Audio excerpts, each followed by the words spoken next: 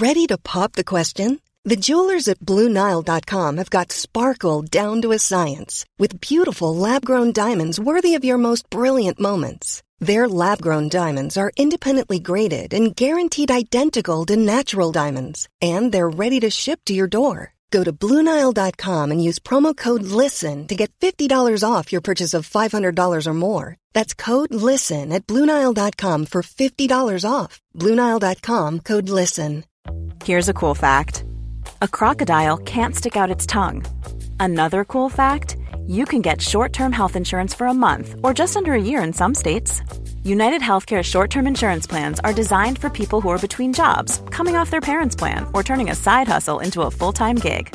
Underwritten by Golden Rule Insurance Company, they offer flexible, budget-friendly coverage with access to a nationwide network of doctors and hospitals. Get more cool facts about United Healthcare short-term plans at uh1.com.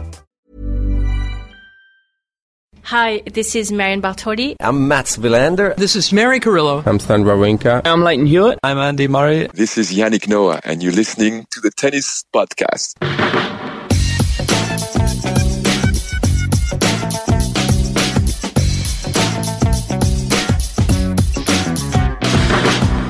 Well, it's 4 minutes to 1 o'clock in the morning. I'm still in the BBC studios with the vacuum cleaners all around, clearing up after a day's work for most people, and night shifts having been and gone for us. We've just had Cameron Norrie win through in straight sets, and I'm now waiting to interview him via a Zoom link with him in New York. It's all a bit weird, isn't it, the fact that this is happening? And Catherine Whitaker's already presented a day's tennis for Amazon Prime. She's at home. Matt's in the caravan, or also known as the trailer for our American audience. How are you both doing, Catherine?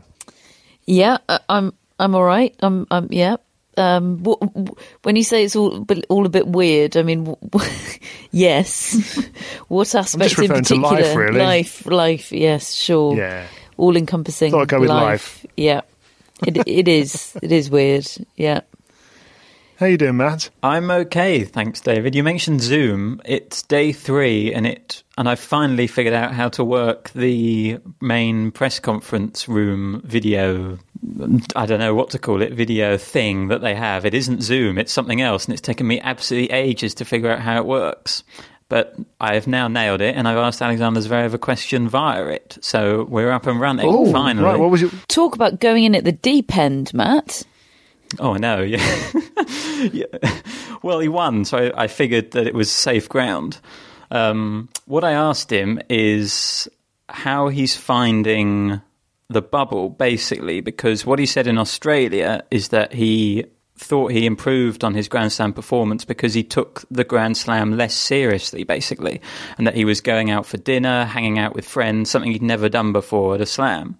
And I just wondered how he's managing to kind of replicate that relaxed mindset in a bubble when there's nothing else to do besides think about tennis. Obviously, he's started this tournament pretty well with a couple of wins. And he basically said that he's not made any kind of adjustment because it's impossible to make an adjustment because the only thing he can do is think about tennis in this environment. So he's having to go back to kind of embracing that element of it again. That is such an important part of this tournament, how players are dealing with the bubble. I mean, I'm sure we'll come on to talk about the story involving the players who are kind of in the bubble within the bubble and their sort of mixed fortunes in this tournament. Kiki Mladenovic had lots of things to say today, but it's a big part of this tournament. And the 4 players who reached the Cincinnati finals are all in private housing. And that is kind of one of those elements which is such an advantage, I think, for those players at the moment. Yeah, it does worry me a little bit that the players, some of them may be a bit damaged by this, at least temporarily, because it isn't normal circumstances. And to hear some of the words that Kiki Mladenovic uttered today, I know she suffered a horrendous loss, which we'll talk about. But, I mean, I don't know. I don't know how I'd cope with it, Catherine, personally, if it were me.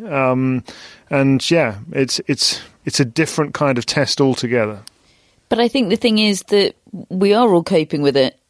We're all working in extremely bizarre and strained and unideal environments, aren't we? I mean, you're in a Strictly Come Dancing boardroom in Salford, David. Everyone's got their own COVID challenges going on.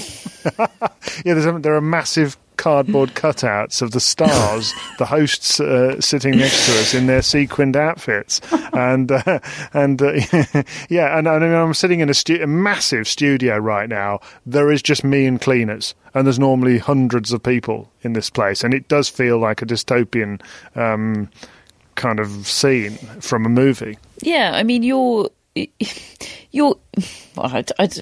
everyone's got their own reason why this period of time is a struggle and is difficult, and you know there are bizarre compromises and adjustments to TV presenting in studio at the moment. You know, none of this is ideal. I know you would normally be away from your family, David, for the US Open for a Grand Slam, but I don't want to put words in your mouth, but I reckon it's pretty different being away from your family to cover a Grand Slam when you're there and you've got the buzz of it and you've got the adrenaline. But to be away from them, to be in a boardroom in Salford, you know, everybody's making compromises here, and it's not. I'm torn between. I am sympathetic. That doesn't mean just because everybody's doing it doesn't mean it's not hard. It's not a lack of sympathy. It's more a lack of particular sympathy for tennis players' situation and dealing with it. Let's just talk about those two players that we've just talked about results-wise, first of all. Alexander Zverev won through in the end, I think in 4 sets, wasn't it, against Brandon Nakashima. Very talented 19-year-old American. But, this was not walk-in-the-park stuff for Zverev. For the second match in a row, he's had tight sets. He's lost one in each of them, and including, I think, a 10-8 second set tie-break. Matt, did you see much of that? Yeah, I saw most of the match. It feels different, though, I would say, to the previous times he's dropped sets in slams. I'm not saying Zverev's looking brilliant, but in the past he's dropped sets where you're thinking, why is he dropping sets? Well, he's played Kevin Anderson and Brandon Nakashima, and I actually think a couple of 4-set victories is a pretty good return there. He's playing all right, Zverev. Nakashima is... well, in Zverev's words, a very different player to a lot of American players. He kind of had a little troll of the American players because he was asked by a journalist what he made of Nakashima's backhand because it is his signature shot, and Zverev said, "Yeah, it's very good for an American." Oh, that is what's that mean? That is David Law-esque faint praise. Explain. Well, I was listening to you on the radio earlier, David. Very enjoyable it was too. And you were being asked about Federico Coria and about his similarities to older brother Guillermo. And yes, by the way, this is a correction on what I said the other night about them not being related to one another. Turns out they're brothers. They're about 400 years apart in age, but they're brothers. So many apologies for everyone I led astray a couple of nights ago. Anyway, you were being asked about similarities between Federico Coria and elder, more successful brother Guillermo, and you said, "Well, he's not a player of the same class as Guillermo Coria, but he is a player that's in the draw." All correct. All factual. Stand by it all. I don't think there's ever been fainter praise than that. It was amazing. And he lost in straight sets today, so he's not in the draw anymore. So he's not even there. Not the one thing he had. He doesn't have anymore. Yeah. Yeah, and oh my word, he had a tough old time today. He managed to forge 14 breakpoint chances, and he took 1. Which is not a good percentage. And Cameron Norrie beat him in straight sets, and that's who I'm about to speak to in a few minutes, because he's into the third round of a Grand Slam for the first time in his career as the British player. So Kiki Mladenovic, let's just tell the story of her day, because she was flying. She was 6-1, 5-1 up against Varvara Gracheva, I think it is. And at that point, we got a message on our group chat from Catherine saying, watch out for Kiki Mladenovic, or something of that ilk. I think as I was typing that message, I was also writing her name on the draw sheet into my third round, because I did do that. At match, brilliant. When she was 3 match points up, 6-1, 5-1. Yeah. I wrote her name in. Yeah, and they did cross to me to just give a little bit of commentary about this match, and actually the words uttered during that were, I tell you what, why don't we go to another match, because this one's just a walk in the park. And so then Varvara Gracheva mounted the comeback of all comebacks to win the second set on a tie-break, and then to win the final set, I think 6-love, wasn't it? Mm-hmm. It was. I mean, that's ouch territory, isn't it? Mladenovic then came into the press conference afterwards and was asked about the week she's had. If you haven't followed this, she was one of the players that was in fairly close contact with Benoit Paire, who was kicked out of the tournament after testing positive for COVID-19. And Mladenovic was then placed in a bubble within the bubble, something like that, because she played cards with Benoit Paire and a bunch of other players who were also placed in the bubble within the bubble. And she described the scene as abominable. She said, "It's abominable how they have made us live. I am looking forward to regaining my freedom. They have made us feel like prisoners. It's definitely the most painful loss I've had in my career. I collapsed, physically and mentally. I'm completely drained." And she says, "I would just like to thank the USTA for this unreal experience." So she's not at all bitter. Catherine, do you sympathise? I should point out that those quotes were from a translation from French, and while I think it's an accurate translation, the only word I would query is abominable, which is from the literal equivalent in French, but it just has a slightly different sense in French. But anyway, I mean, I think it's a pretty accurate reflection of Mladenovic's state of mind today.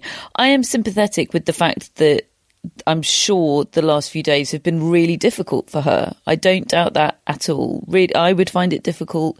I sympathise with that. I think there's a couple of things I don't necessarily sympathise with. The conflating of that difficulty with her losing from 4 match points up. I don't, she was overcoming that difficulty just fine at 6-1, 5-1 and 4 match points up. So, but I understand that heat of the moment. She came to press very quickly. It was a very well attended press conference because everybody was aware of the backstory, and everybody is also aware that Kiki Mladenovic is a bear worth poking, for a quote. And I don't think it took a whole lot of poking today, but she was being prodded. But I also think the point that we've made a number of times in the hypothetical, I think when we were looking ahead to the US Open, about the balance between sort of corporate responsibility and personal responsibility, she chose to attend what sounds like sort of 30-player card games with a bunch of, all these other French-speaking players. I wouldn't have been doing that in this bubble, knowing what I know about this pandemic and the nature of COVID-19. I certainly wouldn't have been doing that with somebody who just days before had showed symptoms which are commensurate with the list which are indicative of COVID-19, which, as far as I'm concerned, looking back on that match that Benoit Paire retired from, that was the case. I'm checking before I see people whether they've got any kind of COVID-19-esque symptoms. So I do think, she took that. She takes a certain amount of responsibility for her own decisions that got her to that place, and actually, she's clearly unhappy with the USTA, but they actually relaxed their protocol in order to allow her to play. Strictly according to the protocol, as one of those players that was contact traced, the original protocol that was in place, she should have been removed from the draw. And she was allowed to play, and they created this bubble within a bubble or controlled environment. So I'm sympathetic with the fact that she's had a difficult time. I'm not necessarily sympathetic with her thinking that a difficult time is wrong or unjust. The big story on the court today was one that involved her former doubles partner, Caroline Garcia, who has knocked out the top seed Karolina Pliskova in straight sets in the end, two very, very different sets. I mean, I was just sort of watching the scores flash by, and when Garcia was, I think, 4-love up in the first set, ended up winning the first set 6-1, and then was leading the second set 4-3 with a break, at which point we joined it for commentary on 5 Live, and suddenly Karolina Pliskova turned into the best player in the world, the top seed that she is, for about 10 minutes. And she just hit an incredible rash of winners to move up 6-5. She had 2 set points of her own in that second set. And then she fell apart again, and Caroline Garcia started to play really well. Garcia, incidentally, is just a player who has a forehand I love to watch, because I love to try to predict whether her forehands in flight are going to land in or not, because they have so much late topspin on them that makes the ball just sort of drop like a stone at the last second. And so many times I've called a ball out in commentary and then it's turned out it's gone in. But, you know, she's had a terrible time of things, really. She's 50 in the world, which is an absurd ranking for somebody of her ability. She's been 4 in the world in the past. But as much as being sort of uplifted by the tennis of Caroline Garcia, I find myself yet again disappointed with Karolina Pliskova, who has not lived up to her top seed billing whatsoever. Did either of you watch that match?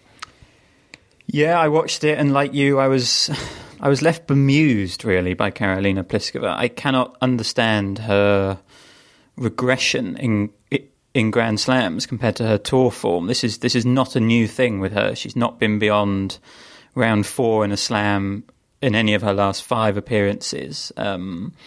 Obviously, Caroline Garcia is a very dangerous player on her day, and yet she herself had only ever had 1 top 20 win at a slam. So this was a match that, as you said, David, when Pliskova was playing well, it was on her racket. She had the game to beat Caroline Garcia. I asked Karolina Pliskova in Australia to try and explain her Grand Slam record, and she gave this really confusing answer about the fact that a Grand Slam means having to play more matches, which I would kind of understand if she was getting to the latter stages of a slam. But she's not. She's bombing out early in these slams. So I don't understand how the sort of quantity of matches is the issue. She was really quite chippy and annoyed in her press conference. I mean, the framing of a couple of the questions, I could kind of understand why she was a bit annoyed. But that was a different Karolina Pliskova today compared to the one in Australia in terms of her reaction post-match. She was kind of dead behind the eyes in Australia. There was no emotion at all when she'd lost. Today, she was clearly frustrated, and maybe that's a small good sign that it is bothering her. But I don't know. It's an unfathomable record when you consider how good she is outside the slams and the tennis she is capable of producing. I mean, there's definitely I no longer think she will win a slam. I'd be surprised if she reaches more Grand Slam finals, frankly, and that really oughtn't to be the case with her level of ability. As you kind of made the point there, Matt, that rash of winners that she hit, David, that only kind of proved the point of how ridiculous it was that she was losing yet again at that stage of a slam. The fact that she did show us all that she can do it. It was like, oh, so why aren't you doing that then all the time? Well, it is on, as you said, it is on your racket. Why aren't you making the most of that and deploying? It's a strange. I mean, 2 days ago I was saying that I find Caroline Garcia inexplicable, and the fact that she isn't doing better and performing better. So, you know, I now am less confused by Caroline Garcia and more confused. There's some scar tissue Pliskova. there now. There is mental scar tissue, I think, for Pliskova in particular at Grand Slam tournaments, because she's still producing. I mean, the fact that she's top seed here, given that she's kind of underperforming at Grand Slams, says everything. She's got the tennis in her to win tournaments, but players raise their game at slams. She regresses at the moment. And this, let's not forget, this is a player who beat Venus and Serena back-to-back to reach the US Open final, and then ended up losing a close match to Angelique Kerber a few years ago. I'm with you, Catherine. I don't see her winning a slam. Maybe she will get to a final, but I have my doubts. I hope that's wrong, because when she plays well, she's great to watch. But I think there's so many players coming up now who are going to make life difficult for her. This is a slam without loads of players in it, loads of people who've pulled out, and it's a massive opportunity missed for Karolina Pliskova, huge.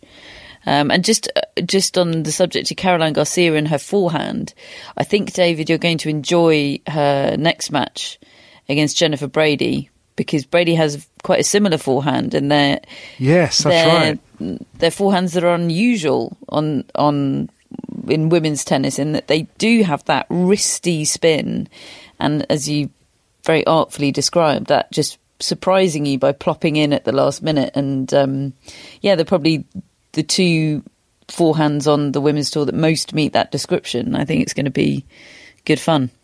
It's good section of the draw, that, isn't it? In terms of there are a lot of good competitive matchups like that, with players that could make a breakthrough that perhaps haven't yet.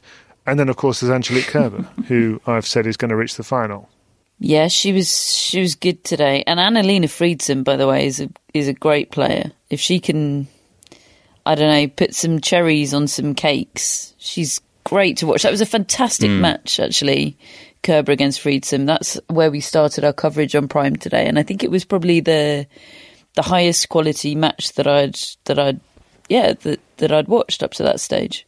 Yeah, she crunches the ball, Friedson. She just needs to slightly channel that a little bit better. But I actually think playing Kerber was a channeling kind of force for her, because Kerber was just getting everything back, but she kind of gave Friedson that rhythm that she needed, and it turned into this, as you said, a brilliant clash of styles and really high quality. And I have to say, David, Kerber is I don't quite know how you knew that Kerber was going to be looking like this, considering she hadn't played a match, not even since lockdown, since the Australian Open. She hadn't even played in that little period before the lockdown. She hadn't played for months, and yet she's looking really, really good. I guess there was no reason, it was a tricky one. There was no reason to think she would do well because she had no form, but there was also no reason to think she would do badly either. It's a strange one, because she didn't withdraw from the Western and Southern Open. She just didn't enter. I think she's the only player playing the US Open that could have played the Western and Southern Open, was eligible on ranking and everything, just didn't enter. I'd love to know the reason behind that decision. I would caution you, David, to not shout too loud about your smugness over your Angelique Kerber prediction, because I do think one of the contributing factors to her success is being able to fly under the radar. And what you mean? Do it on her own time, and you think me bigging her up is going to impact her radar? I know how loudly you can be smug. Just got the 7 years of experience of that. It's also an even year, of course. 7, more than that. And Kerber only performs in even years. We should have seen it, Matt. Well, skills, Matt. That's the reason that I went for it. Alexandra Sasnovich, though, she's happening. Yeah, I know, because I predicted she would win in the daily newsletter that you can all be subscribing to. You were piggybacking on our prediction and getting early points. Why did you allow that? No, that's just smart, isn't it? I've absorbed your thoughts and reasons for them, and I've just displayed them in my predictions in the dailies in the newsletter, which you can all get. I mean, I may as well gloat now because we've had 3 days and it's the only one I've got right so far. So anyway, last time I absorbed your thoughts, I had Medvedev winning the Australian Open. So yeah, so did I. But exactly. Well, it was didn't she win pretty comfortably today, Sasnovich? Well, she destroyed Marketa Vondrousova. Yes. Yeah. Since being match point down in the first round, she's won 18 of 21 games. 6-love, 6-1, 6-2, her next 3 sets. Blimey. Do you remember Kerber won a slam from a match point down in the first round? Wozniacki won a slam from match point down, I think, in the second round. I mean, unfortunately, I didn't predict Sasnovich to win the slam, but you got her in the quarterfinals. But I support her up until the quarterfinal stage. Yeah. So that's what it's come to, folks. All we care about is our predictions and our bragging rights against one another. So, yes, I was just going to say, one of the things I love about tennis, I'm sure it's the case in lots of sports, but these sudden swings of momentum in a player's fortunes from, what was it, Kerber? Was it Kerber who lost? It was match point down against Misaki Doi, or was that? Yep. That was, and it was 3 sets and 7-6 in the third, and then suddenly she goes and wins the tournament. You know, yes, I just love the way it can suddenly start happening, and you don't know when it's going to start happening for you. Mom deserves the best, and there's no better place to shop for Mother's Day than Whole Foods Market. They're your destination for unbeatable savings, from premium gifts to show-stopping flowers and irresistible desserts. Start by saving 33% with Prime on all body care and candles. Then get a 15-stem bunch of tulips for just $9.99 each with Prime. Round out Mom's menu with festive rosé, irresistible berry chantilly cake, and more special treats. Come celebrate Mother's Day at Whole Foods Market. Mom deserves the best, and there's no better place to shop for Mother's Day than Whole Foods Market. They're your destination for unbeatable savings, from premium gifts to show-stopping flowers and irresistible desserts. Start by saving 33% with Prime on all body care and candles. Then get a 15-stem bunch of tulips for just $9.99 each with Prime. Round out Mom's menu with festive rosé, irresistible berry chantilly cake, and more special treats. Come celebrate Mother's Day at Whole Foods Market. Hello, Tennis Podcast listeners. David here. Now, you might know that I love a bit of cooking, and I think I'm quite good at it. But if I'm honest, even I get fed up trying to work out what to do every night. That's where Home Chef comes in.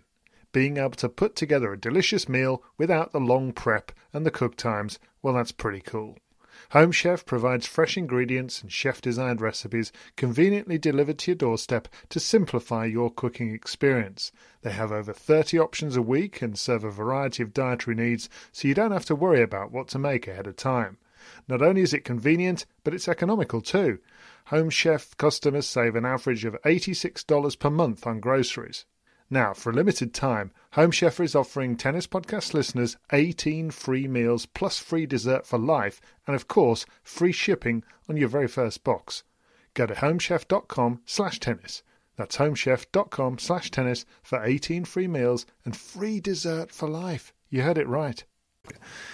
Just on the subject of the best tennis that you've seen in the tournament so far. The best tennis I've seen in the tournament so far on the men's side was the first set of Novak Djokovic against Kyle Edmund, which I think kind of gets forgotten because the rest of it was a bit of a non-event. But the first set was an hour, and it was high-octane hitting from both players.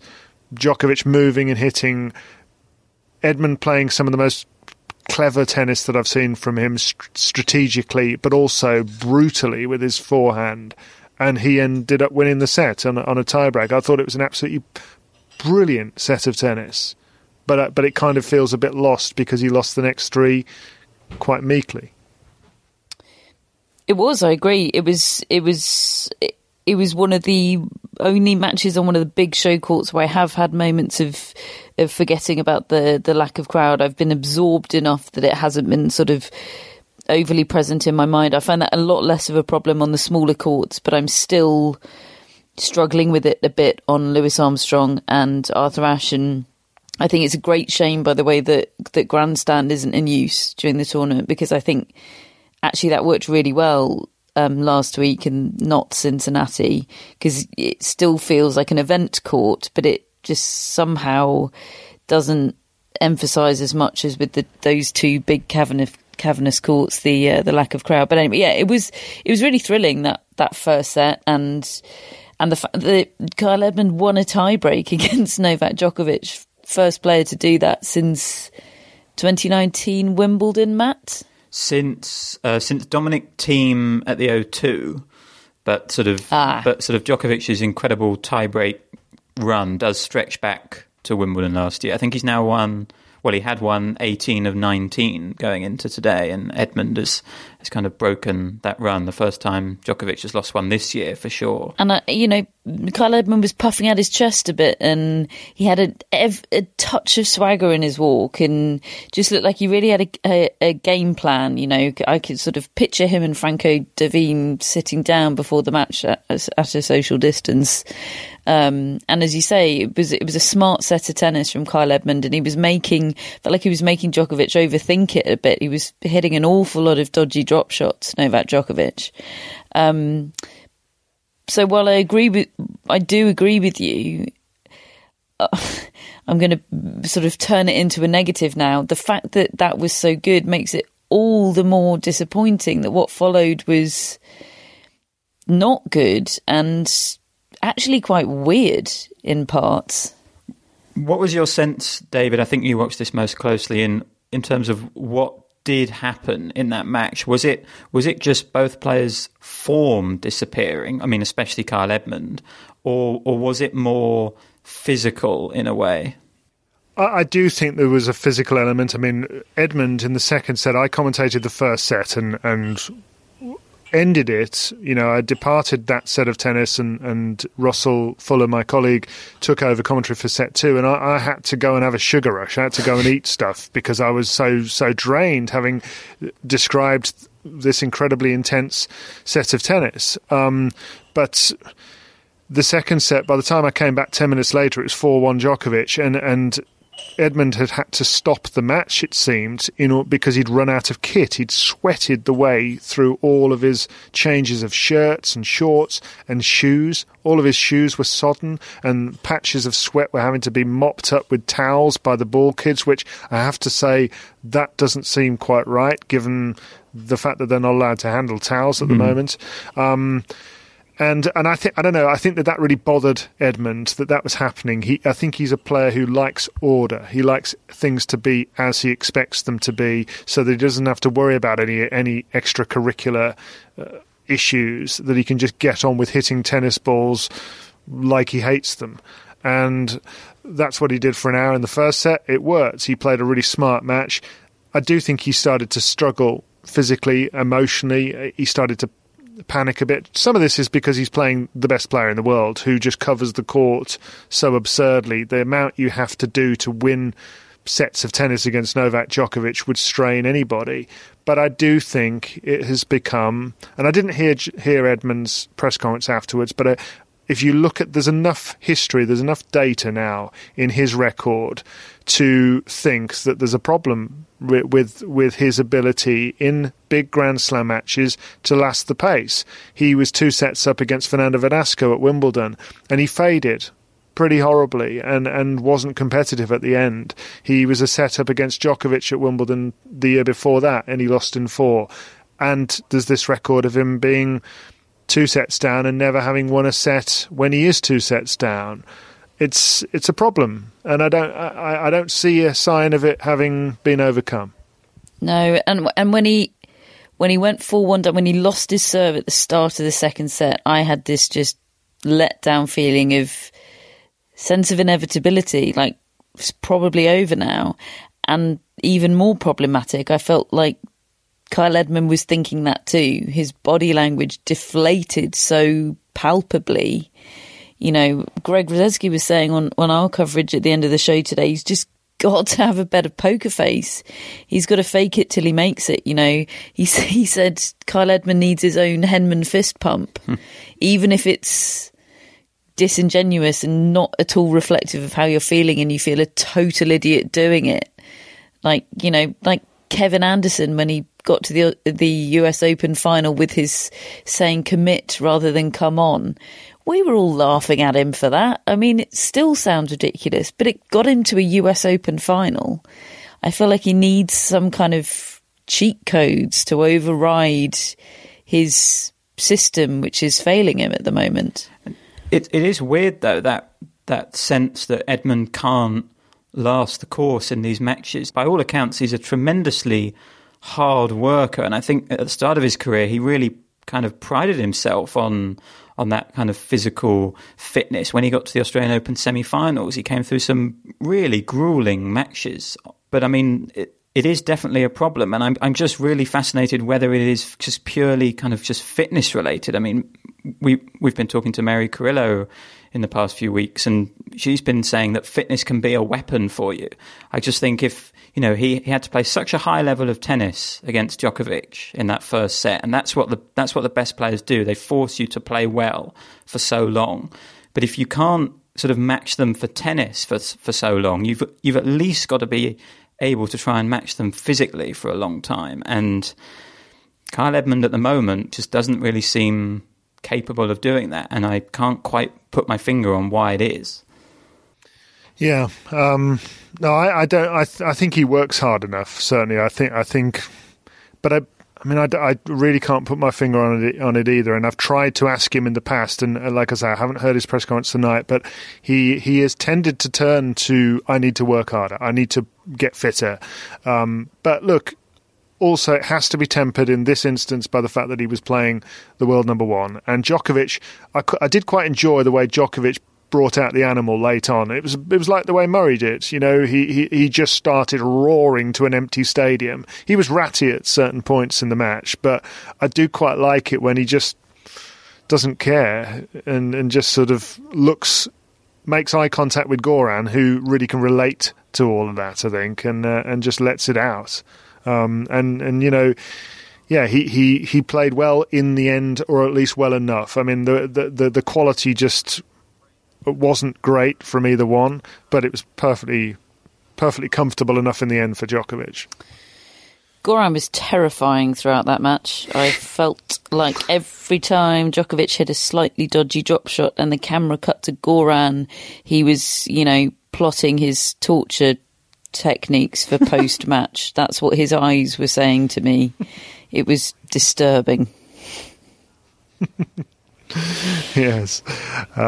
But anyway, into round 3, and now Djokovic will play against Jan-Lennard Struff, who I think he dusted pretty comfortably the other week. Mangled him. Yeah.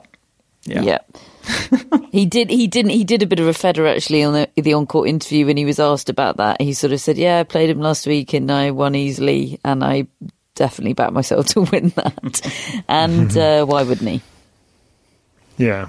Well, tonight we've just had a very straightforward straight sets win for Naomi Osaka over Camilla Giorgi, 6-1, 6-2, which bodes well for her, doesn't it, with that hamstring injury that she'd had. And she had strapping on the leg tonight, which I don't think she had in the previous match, but it was a really good matchup for her. It's basically just a hitting contest, and I am backing Osaka in pretty much all of those, I think. Yeah, she was great. And she's also wearing a kit which really reminded me of the 2017 Pharrell range, and I thought it was I thought it was great. Yeah. Good, great range. Excellent. The 11th seed, Elena Rybakina, has gone, beaten by Shelby Rogers, who was the player who knocked out... Who could have predicted that? Is that what you went for, is it? Yeah. Yeah, well, Rogers beat Serena Williams the other week, didn't she? So, yeah, we've got a gloating Catherine Whitaker. How wonderful. And Alejandro Davidovich Fokina is the opponent of Cameron Norrie in round 3, who beat Hubert Hurkacz today. That's a bit of a surprise. So the 24th seed has gone. Shall we have a little look about what's going on tomorrow before I have to go and speak to Cameron Norrie? David reads through the order of play. We should do a jingle for this bit.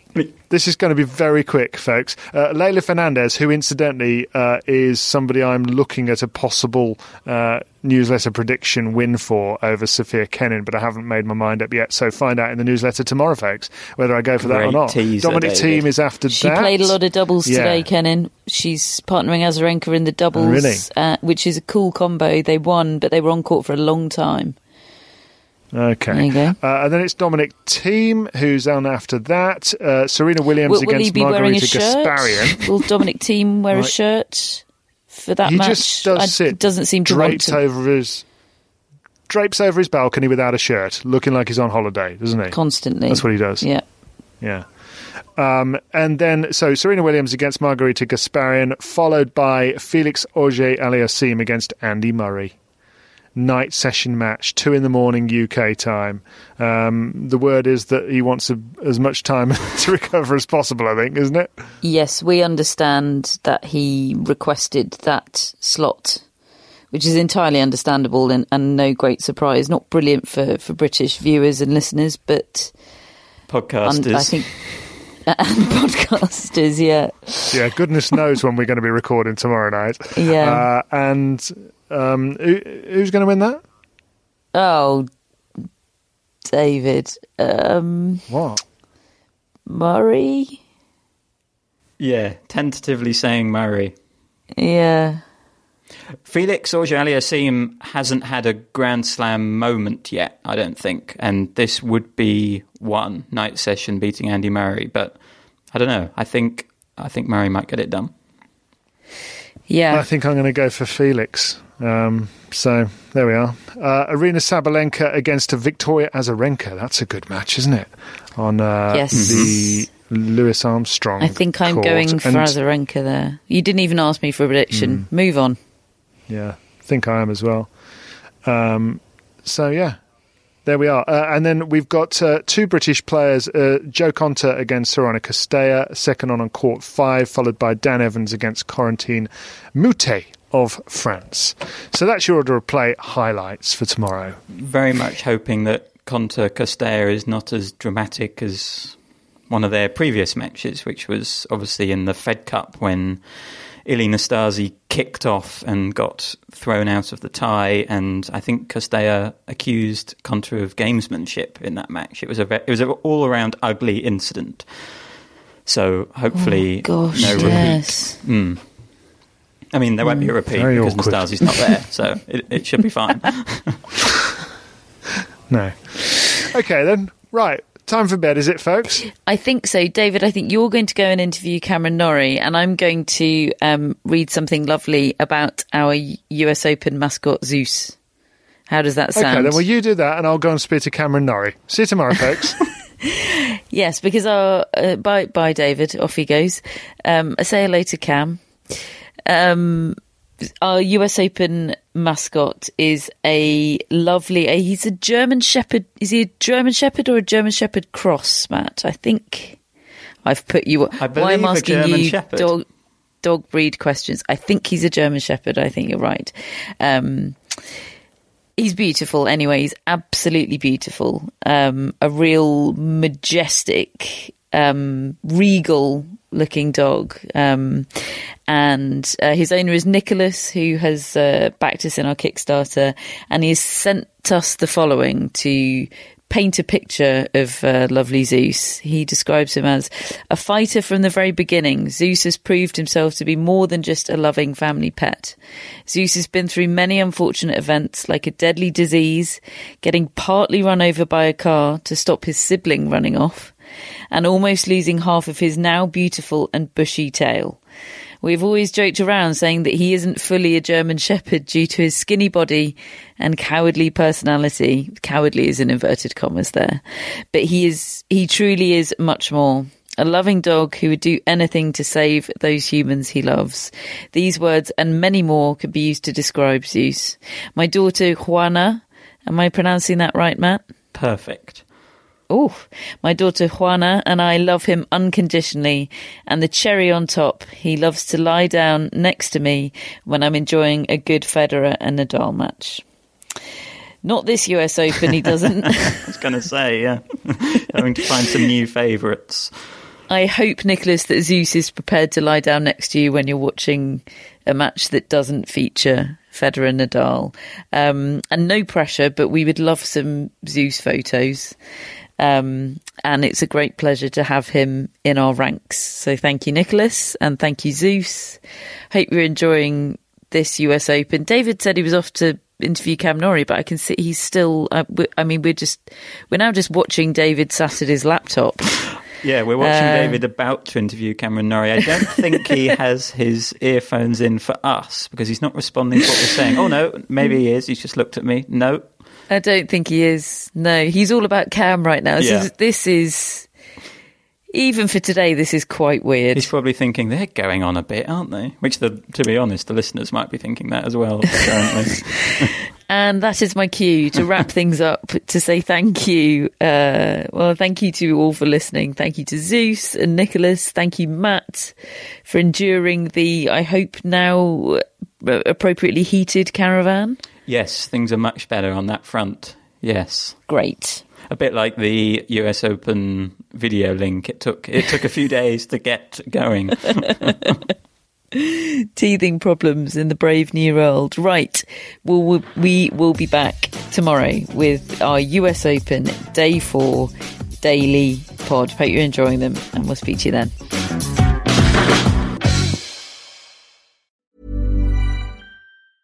Even when we're on a budget, we still deserve nice things.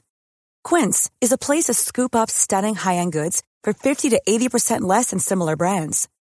They have buttery soft cashmere sweaters starting at $50, luxurious Italian leather bags, and so much more. Plus, Quince only works with factories that use safe, ethical, and responsible manufacturing. Get the high-end goods you'll love without the high price tag with Quince. Go to quince.com/style for free shipping and 365-day returns. Mom deserves the best, and there's no better place to shop for Mother's Day than Whole Foods Market. They're your destination for unbeatable savings, from premium gifts to show-stopping flowers and irresistible desserts. Start by saving 33% with Prime on all body care and candles. Then get a 15-stem bunch of tulips for just $9.99 each with Prime. Round out Mom's menu with festive rosé, irresistible berry chantilly cake, and more special treats. Come celebrate Mother's Day at Whole Foods Market.